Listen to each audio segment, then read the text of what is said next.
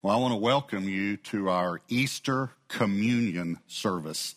And what I mean by that is we're going to take just a few moments and take communion together with saints all over the world.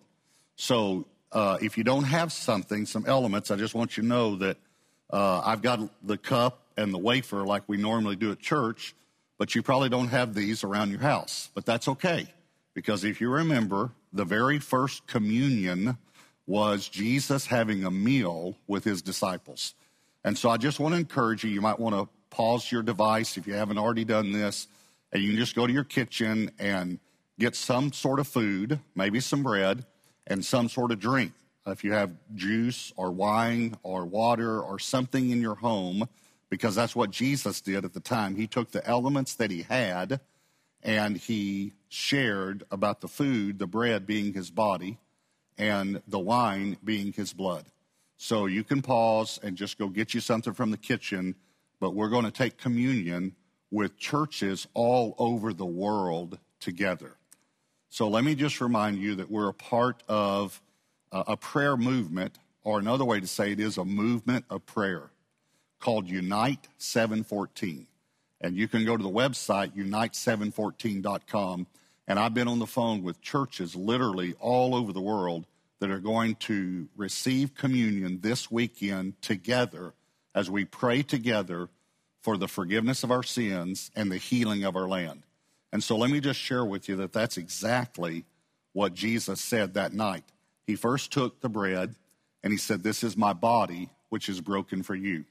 And when you think about that bread having stripes on it maybe from the oven and representing the stripes on his back, 1 Peter tells us by his stripes we are healed. You think about the piercing in bread. Sometimes you see the holes where they pull it out of the oven or where they punch holes in it. You think about how Jesus' body was pierced. I believe this refers to the physical healing of our bodies. And we need a physical healing right now all over the world from this virus. So as we receive this bread, I want to pray for a healing and a stopping of this virus. So pray with me, please. Lord, we want to tell you thank you that your body was broken for us on the cross. And we do this now in remembrance of you, joining with churches around the world. Around the world, Lord. And we come together as one body, and we pray for healing of this virus and healing from all the effects of this virus, the physical difficulties, the economic difficulties, the social difficulties. Lord, all of the effects of the coronavirus, we ask that you will heal our land, and we receive this bread now, remembering what you did on the cross for us. In Jesus' name, amen. Let's take the bread or the food, whatever you have there with you.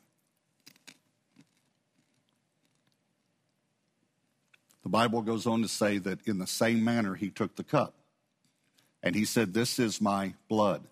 This is the blood of the new covenant, which was poured out for you." And so in the same way we receive healing in our bodies, we receive healing in our souls and our spirits that were separated from God. And there's no way we could have ever bridged that gap except by the blood of Jesus.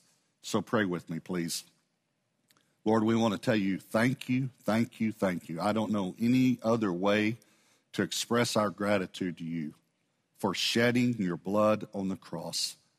Thank you, Lord, that it represents the forgiveness of sins and the gift of eternal life. And so, Lord, we not only pray for a healing of our land of this virus, but we pray for a spiritual healing, a spiritual cleansing, a forgiveness of our sins as a world. Lord, we come to you and we repent, and we receive the blood of Jesus. And we pray, Lord, for a worldwide revival. We join this weekend with churches around the world asking you to pour a spirit of revival out on the whole world. And we do this, Lord, in remembrance of you. In Jesus' name, amen. Let's take the cup. Well, praise the Lord. Thank you, Lord, for shedding your blood and going to the cross for us. And I pray that you'll continue to pray every morning at 7:14 a.m., every evening at 7:14 p.m., and we'll pray that God will hear from heaven, will forgive our sin, and will heal our land. God bless you this weekend.